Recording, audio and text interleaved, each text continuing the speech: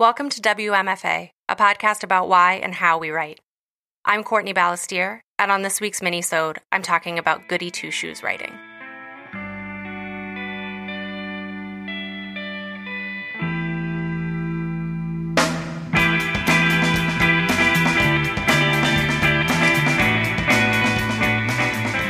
Goody two-shoes writing isn't mine. It's Natalie Goldberg's. It's one of the essays in Writing Down the Bones that affected me most. Except affected is too neutral a verb for what it did to me. Terrified, maybe, is better. Showed me, as recently as yesterday, a more shadowy side of myself. In the goody two-shoes nature, Goldberg cautions against writing for the sake of writing. Being too dutiful, approaching the writing as a thing to check off the list every day.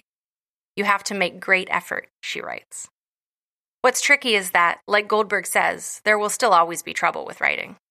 So what's the goody two-shoes brand of trouble? Well, I think the achievementing is part of it. The student in me who just wants to be told what to do, what box to check, what steps to follow to get the A. But here's the thing about goody two-shoes. They're never pleasing themselves. They're being good for someone else, for something else. So this begs the question, what would please me? What do I want? To be able to write a novel? To have written one? To believe I can write one? To enjoy the process even? All of those things. To write? Yes. Right? Because that's the part of this essay that strikes fear into my heart every time. Not the part where Natalie Goldberg calls me out for being the people-pleasing teacher's pet that I am. The part where she actually, in fact, does tell me what to do. Stop writing. Stay away from it for a week or a year, she writes.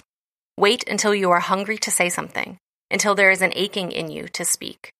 Then come back. But what if I stop and I never want to go back? Later in the essay, Goldberg writes about honesty, about how giving yourself over to honesty in your practice will permeate your life. A couple years ago, I started writing a novel, this thing I'd always dreamed of doing but never actually tried. I had been working in journalism, trading in facts, rationality.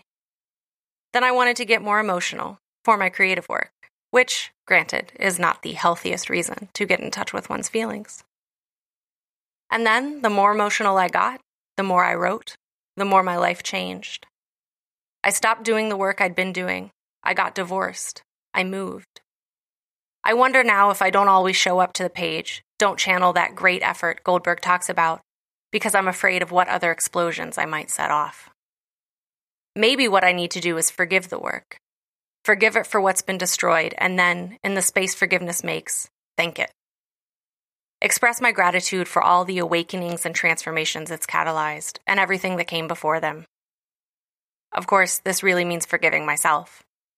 And then, in that space, thanking myself. Because those changes, painful and difficult and confusing as they've been, have brought me closer to me. Writing brings me closer to me. Goody two-shoes writing wants me to be someone else, some anodyne robot whose life can't change, who can somehow be a good writer without ever feeling anything. I know that writing, it's clammy prose. And I know the prose that crackles, that draws blood.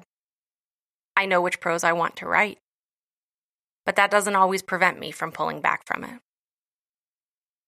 So last week, I took Natalie's advice.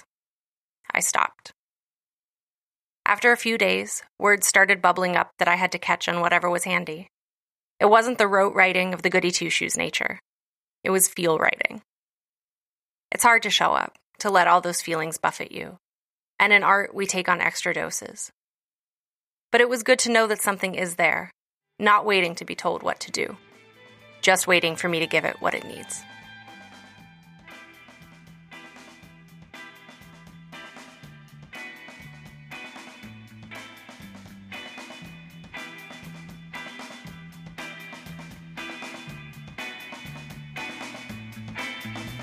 The WMFA logo was created by Unsold Studio, and our theme music is Jazz Dancer by Double Winter. Find them at doublewinter.bandcamp.com. WMFA is made in Pittsburgh by Courtney Balestier, LLC. All rights reserved.